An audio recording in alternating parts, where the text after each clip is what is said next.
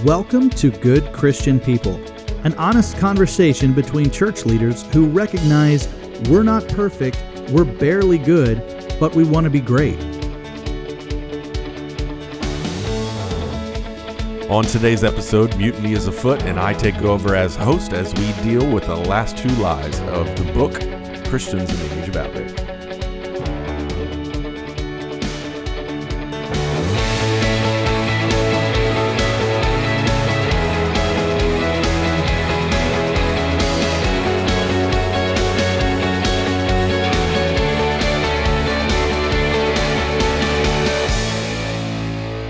Welcome back, everybody, to the Good Christian People, the podcast. I know this is normally the time when you would hear Jeff's voice, but this is a half episode, and so I'm taking over.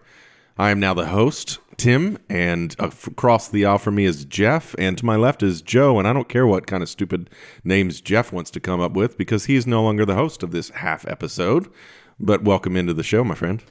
I was going to call us Thelma and Louise. Yeah, that's not happening. So I'm taking the reins. You can have it when we get back to episode 9, but this is 8.5, and I'm jumping into the what would we call this? I don't know. I'm just jumping in. So I like that you did that.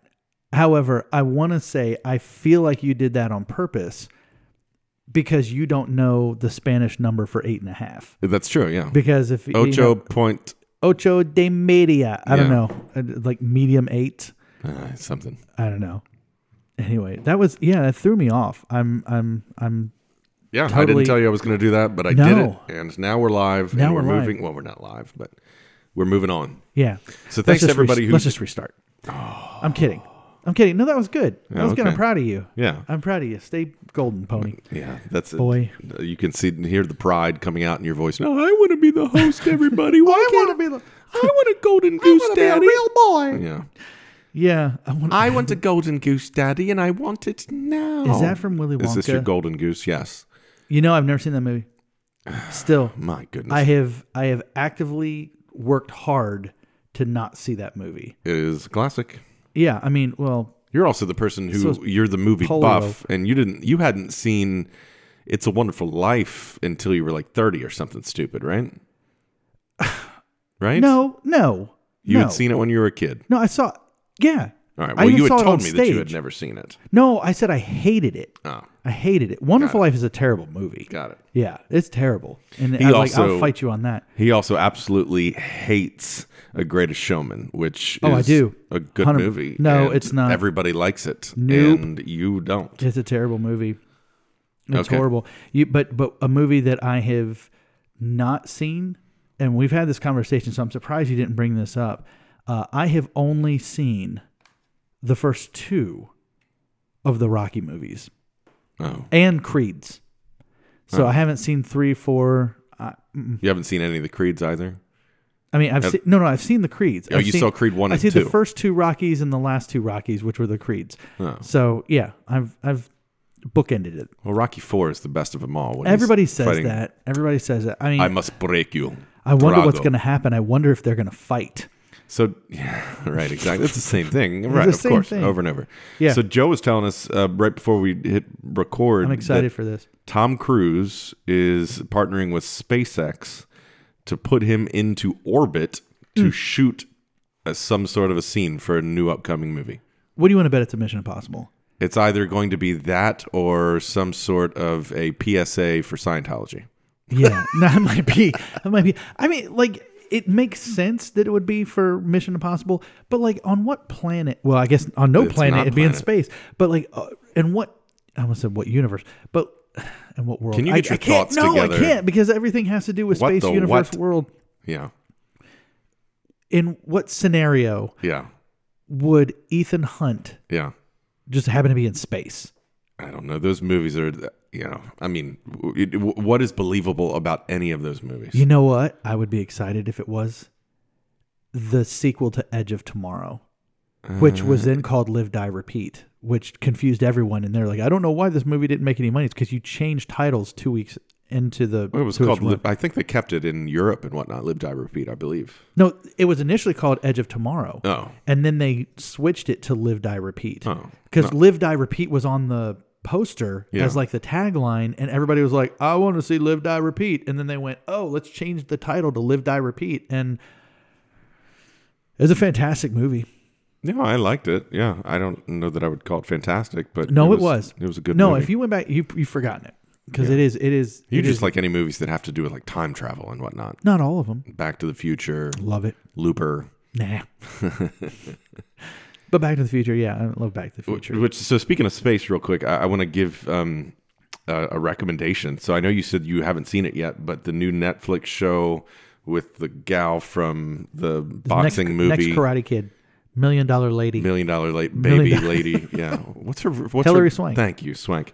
Is she hot or not? There's another Office. Yeah, but we're not going to have that conversation. No. Yeah, but that's just an Office reference. No, the show Away is fantastic. Really? So I got into it because I'm fascinated with like real science fiction, like not like Battlestar Galactica or something like that, but real like almost possible like traveling to the moon or traveling to Mars. So I'm already like kind of fascinated by some of that stuff. But what's cool about this show is it is about that, but it's not about. It's about personal relationships of families, and it's a dramatic, it's just work and telling of this whole story of these people on their way to Mars. It really has nothing to do with them getting to Mars. It's all about the relationships. I highly recommend it. Sci-fi with heart. Yeah, I highly recommend it. So I saw a sci-fi movie with heart that dealt with time traveling and universes and whatever. Okay. Have you seen Bill and Ted Face the Music? I've not seen that, no. I have seen it. Actually, I saw it. I bought it the day it came out. Yeah, see here, and so I remember when it came out. I was excited to see it, but then theaters are shut down, and I'm not going to pay $20 for it. Right. Even though if we went to the theaters, we paid $20 for it anyway. But it's principle because I'm sitting in my living room. I'm not going to pay for it. But here's the weird thing: like I know the first two, and they're just like guilty pleasure movies. Sure. You know, when you were a kid, right? Something is definitely afoot at the Circle K. It's my favorite line, but. Anyway, I looked up the new Bill and Ted, and on my little Apple TV, it gives the Rotten Tomato ratings, and I went, 80%? I was like, what? There's no way that is a good movie. I mean, is it a good movie?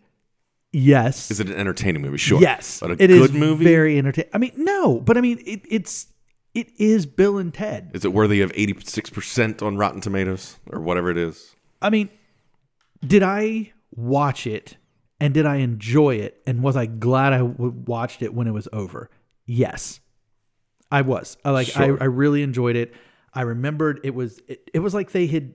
I mean, clearly they have aged, but they did a great job capturing the spirit of the first two Bill and Ted's, which I would imagine is hard 30 years later. I think it's a funny premise for the show. Like they were supposed to write the song that was going to change the world, and then it never changed the world. I think it's a funny premise. Yeah, and then they just have to travel through time to try to go steal the song from themselves in a number of different scenarios. But I'm looking it up, 82%. 82%. It's amazing. But then at the same time, their daughters are in the story, and they have to travel through time to try to help their dads. So Bill and Ted go forward, and their daughters go backward, and they all meet in hell. Oh, that's true. I'm not being. And the Grim Reaper shows up again, like he did in the they go, Bogus Journey or whatever it was. Bogus Journey. Here's what I want to know: does Napoleon show up again? No. Oh, no, see, but he was the best. He was in so crates. But so great. I had a T-shirt for a long time. It just said Wild Stallions. But I have a Wild Stallions shirt. Yeah. Yes. I'm wearing it now. No, I'm wearing your shirt right now. No, I'm not. Couldn't fit in my shirt. I couldn't. No, bird chest. Oh, what's funny is that we probably picked up some listeners who were like, you know what? You just ended episode 8. Yeah. Like kind of abruptly. You didn't do all the stuff that we stick around for at the end, which Josie, like as we've talked, Josie has said what really makes our podcast is the confession time. That if it wasn't for the confession time, we would just be your average run-of-the-mill Christian sitting around and whatever. And so basically confession time is what really gives our podcast its oomph. Which is what Christians are supposed to do, but sure. Right. Confess your sins before man. Right. Into a microphone and then out to dozens of people. He's typed up, it makes people happy to hear that pastors are failures. Thank you. You could have just said make mistakes. Well, this is the tagline that I think I said in episode number 1. We're two regular dudes trying to be good pastors as opposed to good pastors trying to be regular dudes. Yeah, very good. Yeah, I mean, neither of us wear the collar, and even if we wore the collar, people would be like, what? I can't even afford a collar. I'm wearing a T-shirt. Okay. Wild Stallions. Yeah, right. Anyway, so they're like, wait, I was excited to hear line number 3 and line number 4. Here it is. And you're talking about Bill and Ted's Wild Stallions. Put them in the Iron Maiden. Excellent. So we don't have to like give kind of a ramp up to this, right? Because this is a half a little episode. Ramp up. Oh, a little ramp up. Then ramp up is you. Go ahead. Ramp it up. I don't know. I mean, no. See, I please. really thought you were doing a very good job hosting this, and now I realize that's right. I'm the host. I forgot. And this is nice because I'm going. This is what you do all the time. You just sit back and let me do all the heavy lifting, and then you just color commentate. Yeah. This is easy. Yeah, so we are back into the book. This is page 89, everybody, if you have the book in front of you, which, again, we have highly recommended this. And so please go onto Amazon and support Mr. Stetzer and pick up the book and read every word of this and cherish it and let it challenge you. Again, you may not agree, and I don't agree with everything in this book. No. I don't agree with it, and I mean, I don't agree with everything that I read in any book. And quite honestly, even when I read the scripture, I go, I don't want to agree with that, but I have to because it's God's infallible word to me. I've seen you rip pages out of your Bible. Oh, yeah, 100%. That's got to go. Again, like Michael Scott when he went to business school and he just started ripping it. Right. Yeah. Like, you don't need to know this. We keep referencing The Office. I don't think we should. No, why not? Everybody yeah, I mean, it's going to be the one thing that I think we can all... All right, I mean, I feel like talking about The Office is helpful because there are people who will probably be like, we need to find some common ground with these bozos. Yeah. And let me say this. I mean, I know you're hosting. Yeah. But we did skip the... I apologize for what I said last episode. Oh. What did we say? I don't know what I said last episode. No, I don't know that we need to. I will say this. Here is what, when we were done and I started thinking about how we ended. Sure. I made the comment about how we probably stirred some things up. And I said, we stirred the pot. We stirred the pot and we probably alienated some people. We referenced multiple times people who might be offended by the things that we've said if we rubbed the wrong way. Our conservative friends think we're liberal. Liberal friends think we're conservative. And as I walked out, I went, I don't love that. Like, I don't love the thought that people are coming away going, these two made me angry or they made me feel something. Like, I hope that we said things in a way that was loving. If we didn't, we apologize for it. Right. So the goal is not talk to us about it. Right. So when I say stir the pot, I'm saying stirring the pot of ideas, of thought, of conversation. Sure. Not stirring the pot of outrage, not stirring the pot so people can really get ticked off at us, but trying to say, all right, how can we look objectively and how can we back up and how can we look at the right and the left and everybody in between and how can we see the good and the bad and the faults and the failures and the victory of both sides? And how do we just present some of those ideas? And that is pot stirring because, again, as mentioned in the last episode, that it basically presents a nuance. Yeah. It presents complexity. We strive for nuance. Yeah. We strive for nuance. We strive to find some kind of balance. We, as we said, I guess 2 episodes ago, we try to be equal opportunity offenders. Mainly that we just kind of shoot for the middle and say, here's what we think is true. And we hope that you will come along with us. However, we understand there's some people who probably aren't loving the conversation or, and I'll just be blunt. My concern is that there are people, particularly in our church, who would listen to this and go, man, I did not know these guys felt this way. I don't know that they can pastor me. Yeah. And I would be very sad if that was the way somebody actually felt. And if that was the case, then again, talk to us.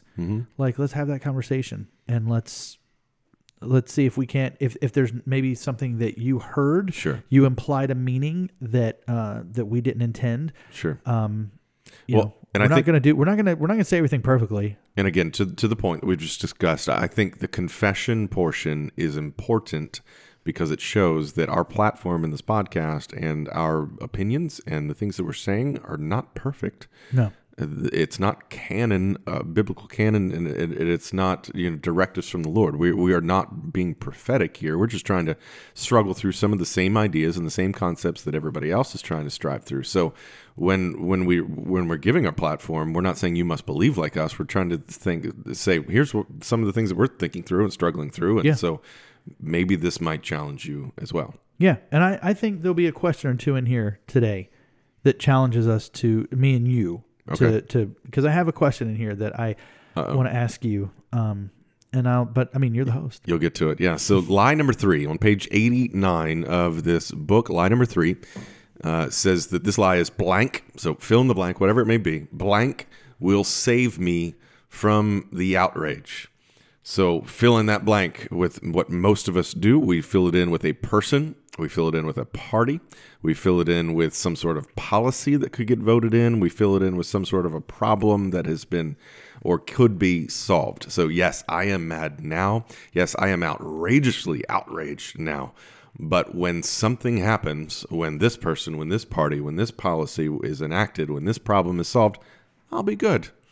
Yeah. And I'll be good. It's what Stetzer starts out with is saying that as Christians have known this for a long time, that the world is broken, that the world is in need of fixing and a savior. Yeah. Like that's not news to us. Yeah. Like as the political climate just gets absolutely insane, people are starting to go, there's some serious things that are wrong. There are things that are broken. And we know that. But as he points out, as he kind of deals with the idea of Jeremiah 2 and the fountains of life versus the cracked cisterns, that too often the need for a savior can very easily move towards idolatry. We bypass the life-giving thing for cheap substitutes. Right. And those cheap substitutes are things that we basically end up putting our faith and our hope in, that they will be the thing that saves us from this outrage, that this climate, that if this thing, as you said, can just be in position or power, I will hold on to that, and that will make everything all better. And it becomes idolatry. He even like kind of hints at the story of the golden calf when Israel is waiting on Moses to come back down from Sinai, and they get impatient. What's going on? Something's gone wrong. This is not happening. And so let's melt down all of our gold and let's make a golden calf. And he hints at that we are all getting impatient with all of the sinful nonsense of the world. And God, why don't you do something about it? Okay, we'll make a golden donkey or a golden elephant or a red elephant and a blue donkey, whatever it may be. And we substitute the only fix for society with other things. Now, but here's the thing for me. If you're listening to this and you are a convictional Christian, if you're saved by the grace of Jesus Christ and He is your life, you know that Jesus is the only answer. You know that Jesus is the only fix. You know that the only thing you can fill in the blank here with, Jesus will save me from the outrage. That's the only place. That's the only person. That's the only thing. Jesus will save me from the outrage. Yes, He will, but maybe not right now. Yeah. It will be in the end. Sure. When He fixes, society is going to be broken until His kingdom comes in full and He decides to set everything straight. We know that. Anybody listening to this who shares our beliefs, we know that. But that is can be so just, again, that's not nuanced. No. And so if we know that, we'll just say, yeah, Jesus is the only fix. I agree. But in the meantime, here's all of the other things that I need to put all of my care into, all of my time into, all of my effort into, all of my arguing and debating into. Here's everything I need to do. And my question would be, okay, are you sure? Yeah. Are you sure? If that's the case, I agree. Again, this is coming from a guy who my only platform is a pulpit, and so it's easy for me to, come down as condescending on here. So I'm trying to make sure that I temper that, because for me, the only thing I'm going to shout is Jesus. I'm not going to shout the red, the blue, the donkey, or the elephant. But other people should. There should be Christians in the political square who are debating these things and bringing a biblical worldview into the square to debate, because everyone else is bringing their worldview. Everyone else is, whether it's secularism or not, that is their religious worldview that they're bringing in, and we need to bring a biblical worldview in. But at the same time, I simply ask about, I guess, priorities, and then I would ask, what is the pie chart of your life? Like so there are some temporary things that you can fill in the blank here that you could say, yes, I'm angry at the things that are going on now. And if we were to enact this policy, then I wouldn't be as, upset about different things. I get that. Right. I think there's a gray area. It's not idle or shut up about it. It's not black or white. There's a gray area in there. And I think we need to be wise about saying, yes, Jesus is the only answer. But there are some temporary things that we would like to see enacted in our society. But what does the pie chart look like? What am I putting most of my focus in? If my friends and family, if my Facebook, interactions hear me talk about the temporary fixes more than they hear me talk about the eternal fix, then I would say that there's an issue there. If I talk more about Trump fixing the world than I talk about Jesus, I think there's an issue. If I talk more about Biden fixing the world than I talk about Jesus, I think there's an issue. There's not an issue for the people that don't stand on the gospel of Jesus, but for those of us who do, I think that's an issue. So you just spoke for 7 minutes without a break. Wow. And I really like when you go into your pastor mode. That was a sermon for sure. That was. And I liked it. I felt convicted listening to it. Now I'm a convicted When I go into Christian. sermon mode, I know exactly what I'm going to say. When I'm just sitting here, just shooting the breeze with you, that's when I'm like, I have no idea. No, it was like something spoke out of you that wasn't you. You have a gift, you know that, but I really enjoyed listening to that dissertation. No, it's good. I mean, you're right, because when it comes to idolatry, when it comes to, and it's not just in political realm, in outrage, we do that with everything in our life. That everything in our life, there are so many idols, so many things that are competing for our attention to take first place over Christ. And so that for sure is we have to examine everything to see, has it become an idol? Speaking specifically about this issue of the culture in the age of outrage, Stetzer identifies 3 areas that really become the things that in the political scene, in the culture war that we're in, 3 things that really kind of become the big idols. And the first one, and this is not going to be surprising to anybody we're talking about it, is politics. He quotes Tim Keller here, and Tim Keller's a great guy. Love what he writes, love what he puts out, and he's come under fire lately too. It's so dumb.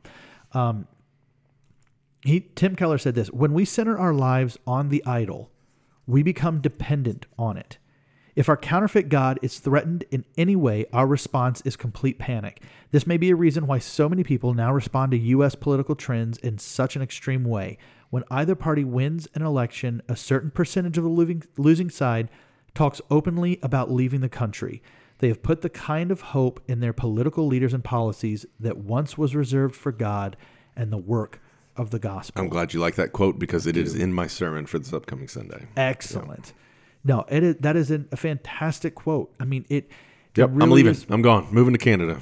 Yeah. And this is what's funny, is that no matter who is in power, the other side is like, this is not what I want. This needs to change. The world is ending. I'm leaving.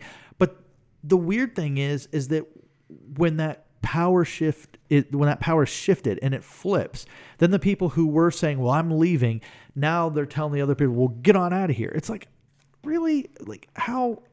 I don't know. It doesn't understand it all. But when he's talking about politics here, I highlighted this a million times. I was jarred by this quote from Billy Graham, hero of every evangelical that's ever been in the last 70 years. And page 96, where Billy Graham was quoted by saying, "It would disturb me if there was a wedding between the religious fundamentalists and the political right. The hard right has no interest in religion except to manipulate it." The words of Billy Graham. That to me, I read it and I kind of put the thing down, and I tried to sit on that for a little while. I mean, a hero of evangelicalism and just the church, the evangelist who has led so many people to a point of decision and to a thought process of finding out their sin and the salvation that comes in Jesus. And Billy Graham, to his credit, he was very apolitical. He was a pastor or he was, what do they call him? Pastor to presidents. Yeah. But he similar to kind of what I'm trying to do in my life, is understood what his platform was. Yeah. But he also, a long time ago, saw that there were people on the right who had no interest in religion except to use it, manipulate it to get votes. Page 96 is a great page because I have two other quotes that are underlined and starred. Like, I went to put a star next to it, and I was so... Can I guess? Sure. All right. Top of the page there. If you see your political party as never being wrong, there is a problem. Yes. Why did you like that one? Because it's a true statement. Oh. No, I mean, and it's this whole idea of my side is never wrong. And no matter what I do, I am never wrong. And I couldn't possibly be wrong. It's the other people who are wrong. And it is on every issue that we have figured out what that is. And let's be honest. I mean, can you believe that fallible people made up of a party in which we understand that politics very easily corrupts people, that group could never be wrong? Or if it's not, well, we're not perfect 100% of the time, but 100% of the time we are more right than the other side. And I think some of that fallacy comes from our own defense of the gospel, our own apologetics, that the scripture is infallible, the scripture is inerrant, right? Yeah, that's a good point. And so God is, in his word, is pure. And as Billy Graham mentions there, if we marry religion and our worldview that says this is our defining document here, if we marry that with a religious right or a political right or political left, I think we start to blend, and we can't tell the difference between what we're defending. And so that all of a sudden we're used to defending infallible scripture, and then we start to say, well, no, that person can never be wrong. Or that position can never be wrong. That party can never be wrong. And I think it starts from good intentions, possibly. Sure. But when we don't guard our heart, guard our speech, guard our mind, when we don't focus on what we should, and when the pie chart starts to lean in the wrong direction, as mentioned before, then we start to defend the wrong things. And I wrote down when the church or when the Christian, when we too closely tie our defense more to the person on the ballot rather than the person, big P, on the throne, then we are literally hurting our witness. We are weakening the gospel story to a society that's really quite confused. I mean, we confuse our witness, we confuse society, we confuse our position in the church because we speak more about temporary issues than we do eternal issues. So to your point, one of the things I was thinking about is, where does this idea come from that my party is never wrong?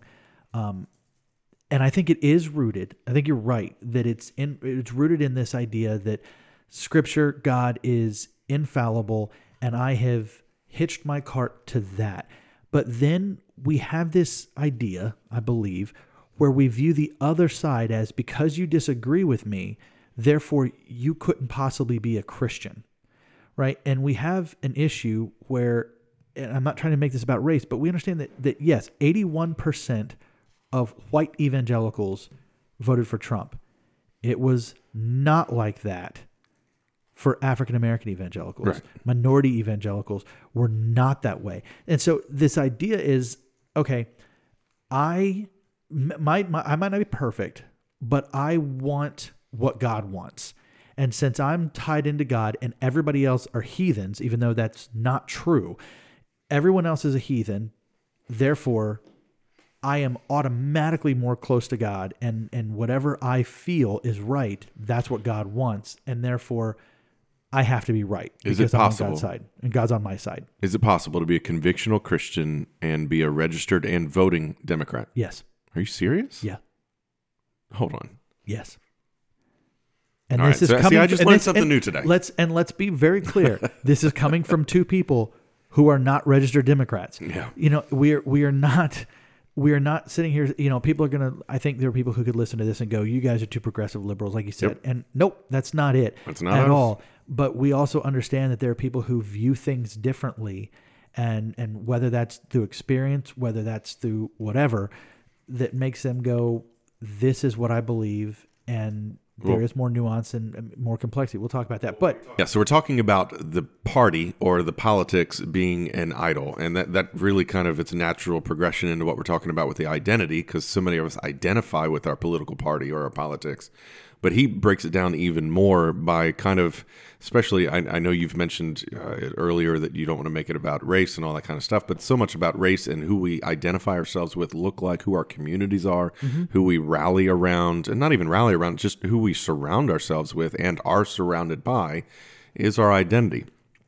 And while we are, a multicultural society, we still have communities, and we still, quite often, we are magnetic towards the people that we look like, sound like, think like, all these different things, regardless of race or socioeconomic background or worldview or anything like that. And he mentions that an us versus them mentality, as if everyone on the other side is absolutely wrong and you are always the one who's always right, then you are you're putting yourself on the pedestal and saying, I now am my ideas are now the idol. Yeah. Yeah. Because I know everything that's correct. So this segment of the chapter is something that I really struggle with. Okay. Because a lot of what he talked about kind of was nationalism, like this sense of identity as an American. And so to be clear, I love this country. This is not something where I'm just sitting there and I'm mad at America for being America and I'm unpatriotic. My wife served very distinguished in the military. She was amazing. We love the military. We love America. But what to me has been this tension is that as a Christian, it seems like now in this political culture, nationalism and Christianity are linked.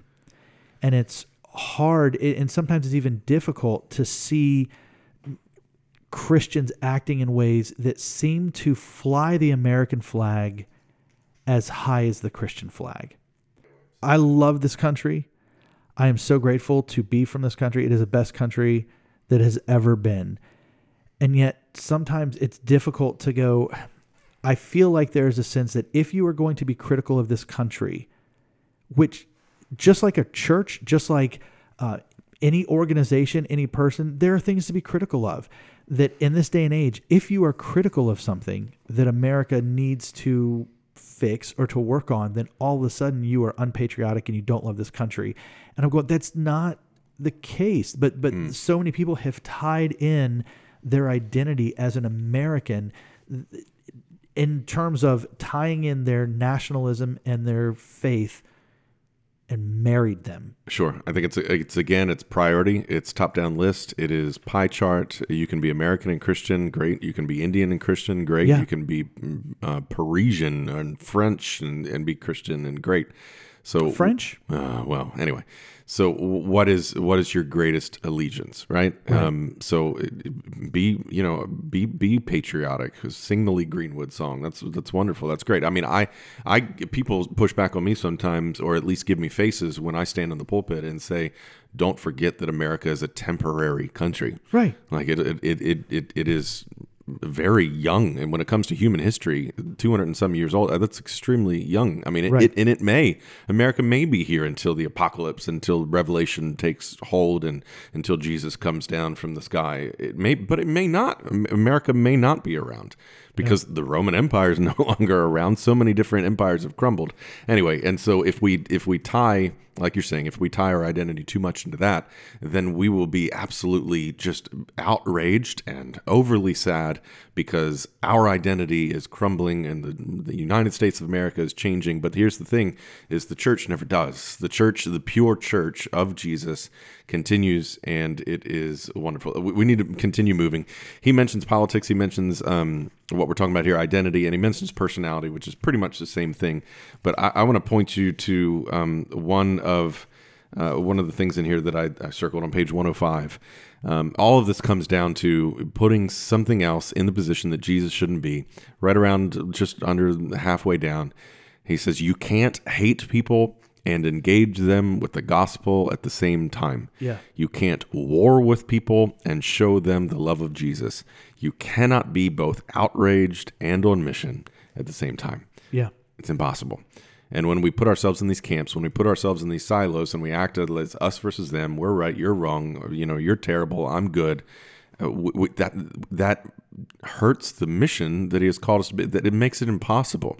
If all of a sudden, so ask yourself, listener, ask yourself, does the way you carry yourself, in political conversation and debate and things that are good, like we should have these conversations and we should struggle with ideas, but the way you carry yourself in those moments, forget about your platform, but the way you struggle with these ideas, does it hurt your gospel witness? Yeah. And if it does, then you have made an idol out of your policy. You've made an idol out of your platform. You've made an idol out of what you believe to be the temporary fixes for the world. And Stetzer pretty much lays it out that the fix to that idolatry is the gospel. Yeah. That coming back and saying, okay, what is the truth about Scripture? And in the next episodes, we're going to talk about having a kingdom mindset and understanding what that looks like and how that impacts. But he kind of hits on it here in page 101, where he's talking about if we embrace the gospel and what Jesus has called us to, then, and this is scarce in people, we can be free to fail and free to move between political camps, have dissenting views from the cultural or political norms. And this is a crazy statement. When we do, we are often more like Jesus. That when we are moving between and following what is true, what is right, what is good, you can find pieces in different areas and you move towards what is good. And this is what I love. He says, Jesus' rest frees us from looking to identity as our Savior. This rest also frees us from relying on power and control as our Savior. And so much of our issues come down to that. It's that I need to have this power. I need to have this control. If I don't have it, then everything is going to be bad. And Jesus is coming and going, as you have said, it's all temporary. Everything is going to work out for the Christian in the end. And so we do not need to idolize these things that are not our Savior. And so we don't need to give them too much control, too much power. But there's one question. Here's the question I was going to ask you. It's not that significant, but page 100, he says, let me be clear, Christians should be actively involved in the political process as well as their local churches. What do you make of that, Mr. Political Agnostic? Yeah, and I'm being challenged on some of that. I'm reading, it's a very political time, and so I've got some books that I've been wanting to read, and they're jumping up to the front of my reading list now, and I'm being challenged on some of that. Again, as I mentioned to you, some of my challenge is in the political square. People, we need, the kingdom of God needs people to take the biblical worldview into the square and debate those ideas. It is necessary because every single person on the face of the earth has a worldview, and that worldview can be considered religious. Even if you're a secular humanist, that is the religion that you're bringing into the society. So in other words, when the schools say, when public schools say, hey, we can't have God in prayer and all these different kinds of things, which is, it's a separate conversation. But when you say that you can't have biblical ideas in the school, but you can bring in a different agenda, say bring in an agenda that's gender non-specific, all these different kind of things, that is not a lack of religion. That's religion right in. Sure. Like everyone has a religion, whether you're religious or not. Everyone has a worldview. Call it religion, call it worldview, whatever you want. And so all of these ideas that are in the public square, when we say, when church and state should be, separated, it is someone else's religious views. Yeah. And so the public square needs the biblical ideas in there. So I believe that people should have these debates and should be loud about it from a biblical standpoint, not from a left or right, red or blue standpoint. I believe people should be in that square debating it. My conviction is it shouldn't be me. That's all. Stetzer ends the chapter with this. The church stands no hope of engaging the age of outrage unless we root out the lie that the solution to sin lies anywhere outside of the gospel of Jesus Christ. He is the true God and eternal life. Salvation is not coming on Air Force One, and Jesus will not come riding on a donkey or an elephant. Those who fail to see such things have been lost to the idolatry of the moment. Agreed. So let's move on. Line number 4. Line number 4 comes from what I was just mentioning. Yeah, that mission is optional. So the lie is that mission is optional. So he gives the story about how when after his crucifixion and after his death and after his resurrection, his followers and the disciples are hanging out in the upper room and they're scared. And Jesus comes to them right in the middle of John chapter 20. He just stands right in the middle of the room and he says, "The Father has sent me. I am also sending you." In other words, he's not saying, "Hey, you're good. Just like hang here. Hey, I realize there's going to be persecution out there. I realize it's going to be a hard time. I realize the people out there are not going to believe like you." He says, "They're not going to believe like you, but I'm still sending you." And in John chapter 28, he says, "Go into all the world." In Acts chapter 1, he says, "Go be my witnesses." And so in the middle of a world that doesn't think like us, and quite honestly, it's in vogue to not think like us at all and to call what the Christians believe is hate speech and biblical stance is, backward bumpkiss, all this kind of stuff.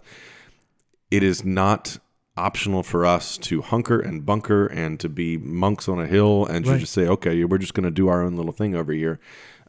There are religious worldviews, secular or whatever you want to call it, that are taking over the world, and we need to be better evangelists. So here's when we talked about earlier the split between convictional and cultural and congregational and then the non-religious, right? There's 4 and the split in the river, and how it used to be the non-religious were the outliers, now the convictional Christian.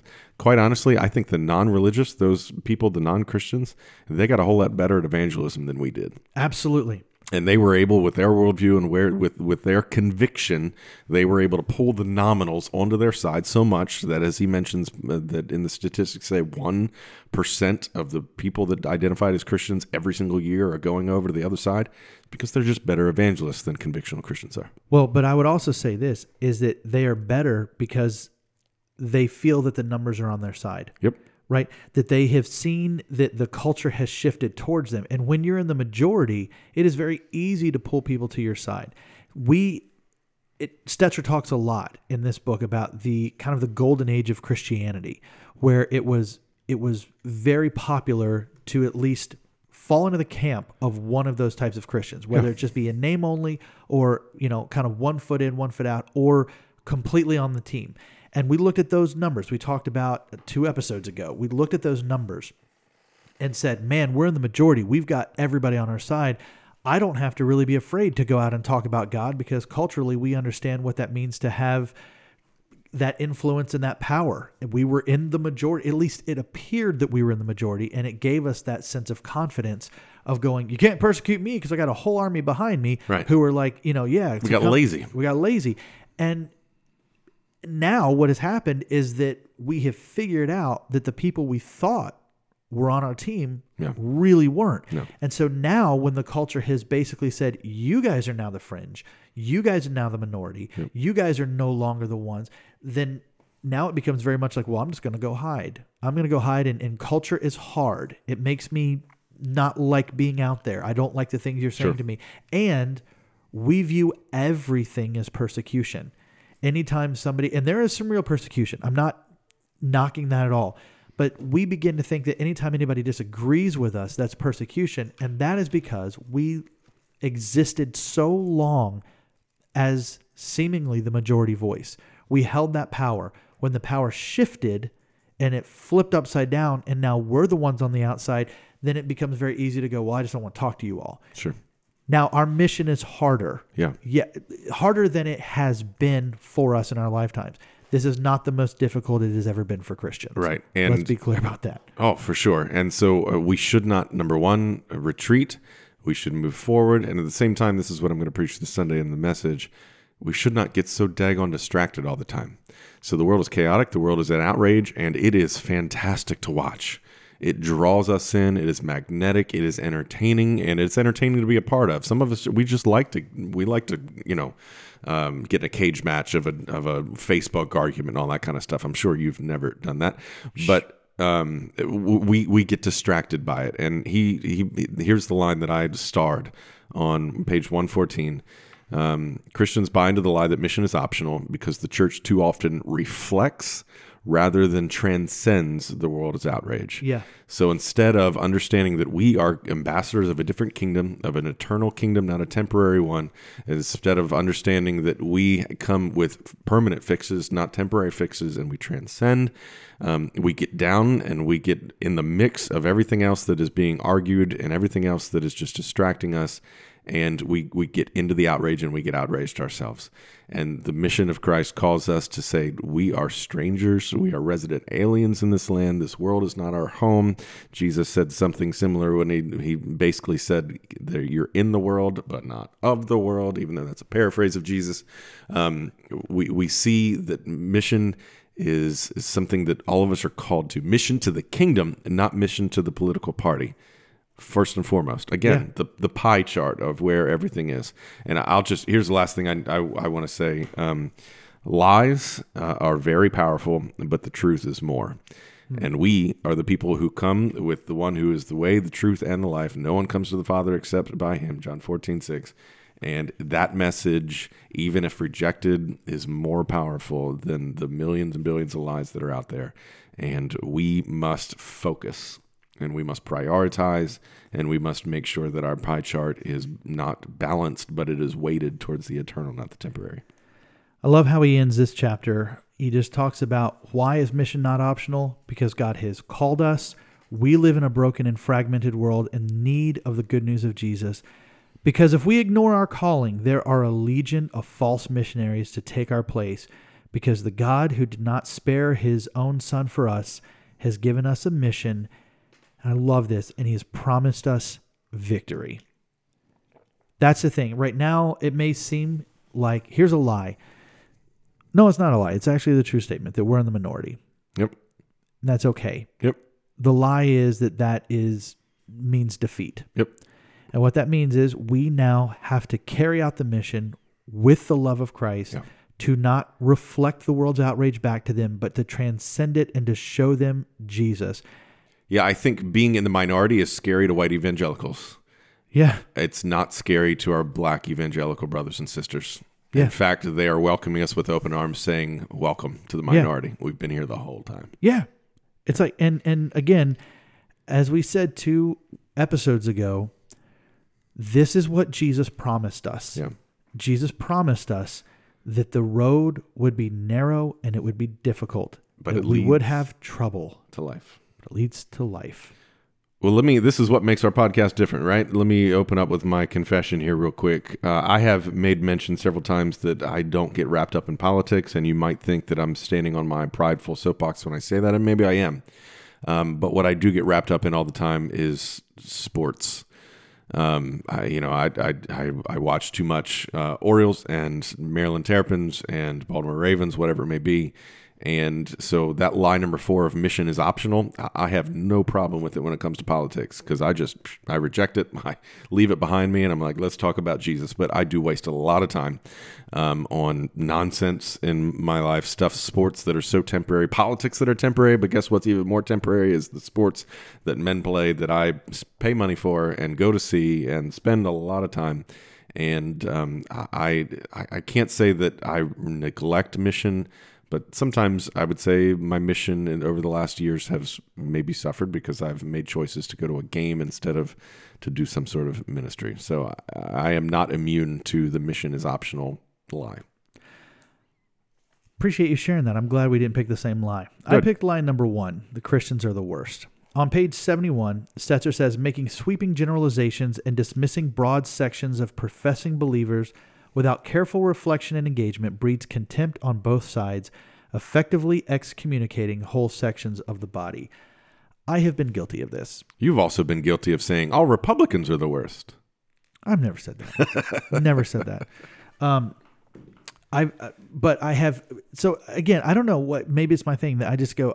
I'm fine picking on my team, right? Like and I think that's because when you are in the midst of it and you're willing to look at the flaws, then what you see are the flaws and you don't see the good. Sure. And so it has been very frustrating. Sometimes I think feeling as you talked about, a political orphan, being politically homeless, to look around and to see Christians who have engaged. And I have made broad sweeping generalizations. Sure. I have believed the lie. I've probably in my frustration, said the lie that sometimes I'm embarrassed to be a Christian because of the way that we are portrayed.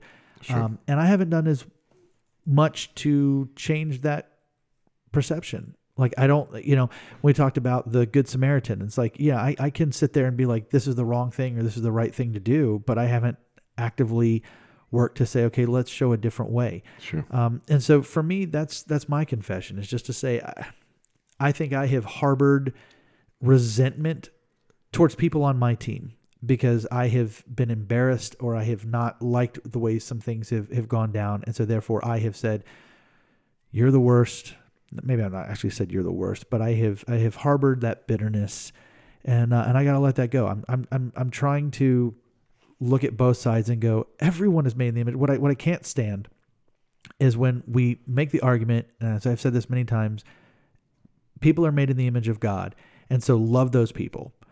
But then we turn around and go, but hate the people who hate you. And it's just, at some point, you've got to go, if everybody's made in the image of God, then I have to treat both sides, including mine, when I get frustrated. And I haven't done that very well. And that moves us into great Christian people. So at this time, we try to find things that will encourage us, that will make us go, all right. And I know everybody has been waiting so long to hear, who are we going to identify and high five? We have referenced this group on our podcast before. There is a podcast that exists that we at some point would just like to hopefully become.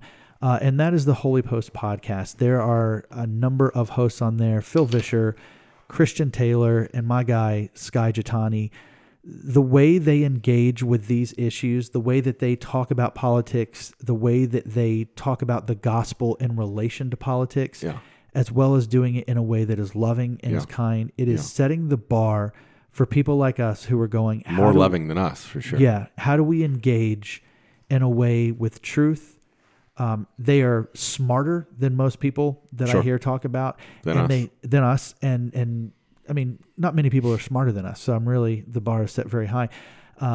They are very smart. They're very loving. Sure. They approach truth and the gospel in everything that they do. And so we hope that you enjoy our podcast, but if you ever want to hear really smart people, the Holy Post podcast, I cannot recommend them enough. They have been just a refuge for me in the midst of... Have I mentioned them before? I mean, I know we've mentioned them, but I haven't used them as my great Christian people. No, I would say, I mean, if you happen to stumble on our podcast and you've like, man, this is a breath of fresh air, then just leave us and go to the Holy Post podcast and get much better content. I wouldn't even be mad. It's like when you get dumped for somebody who's more attractive. You're like, you know what, it hurts, but I understand it. So let me give honor to the guy who wrote this book and who gave us permission to do the sermon series from the book, Mr. Ed Stetzer, not just so much from the book, but, since I've kind of learned about him, follow him on Twitter from time to time. And he addresses in the moment, heavy moments that are happening in society, heavy news stories, things that are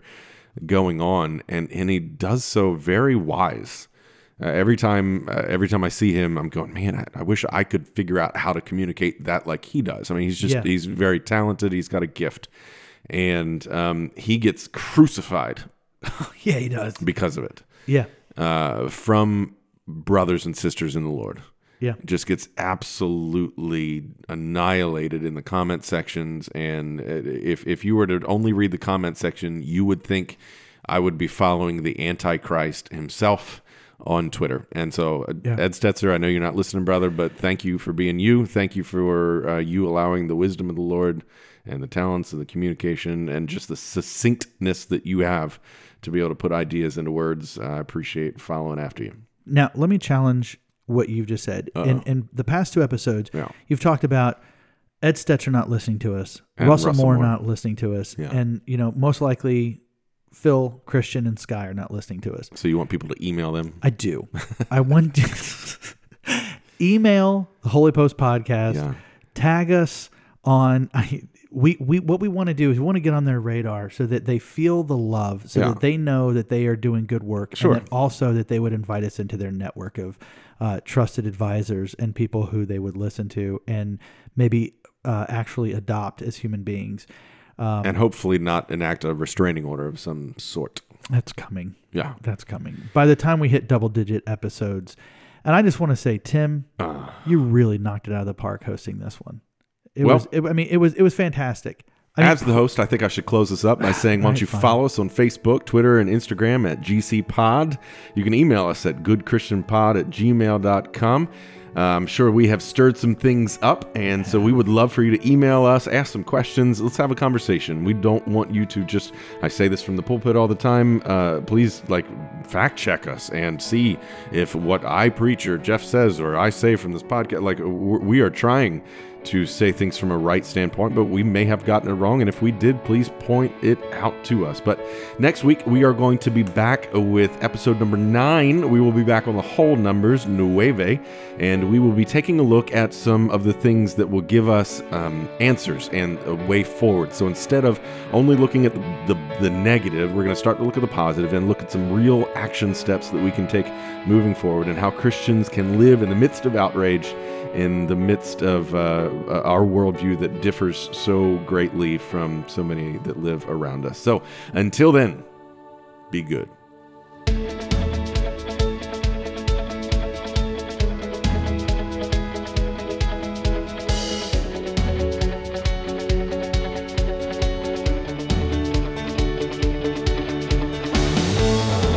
You've been listening to Good Christian People, the podcast.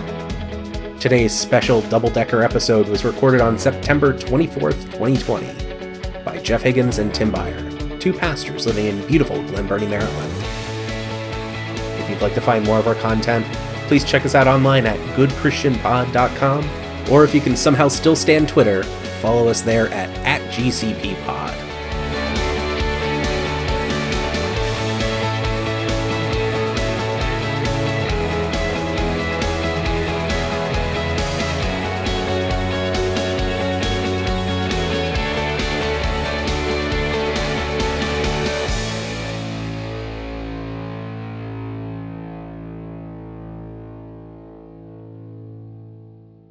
Yeah, I think we can knock this one out, though, in 35 minutes if we stick. Because we're not doing a ton of discussion up in the front. And lies! Deceptions! Every day, more lies.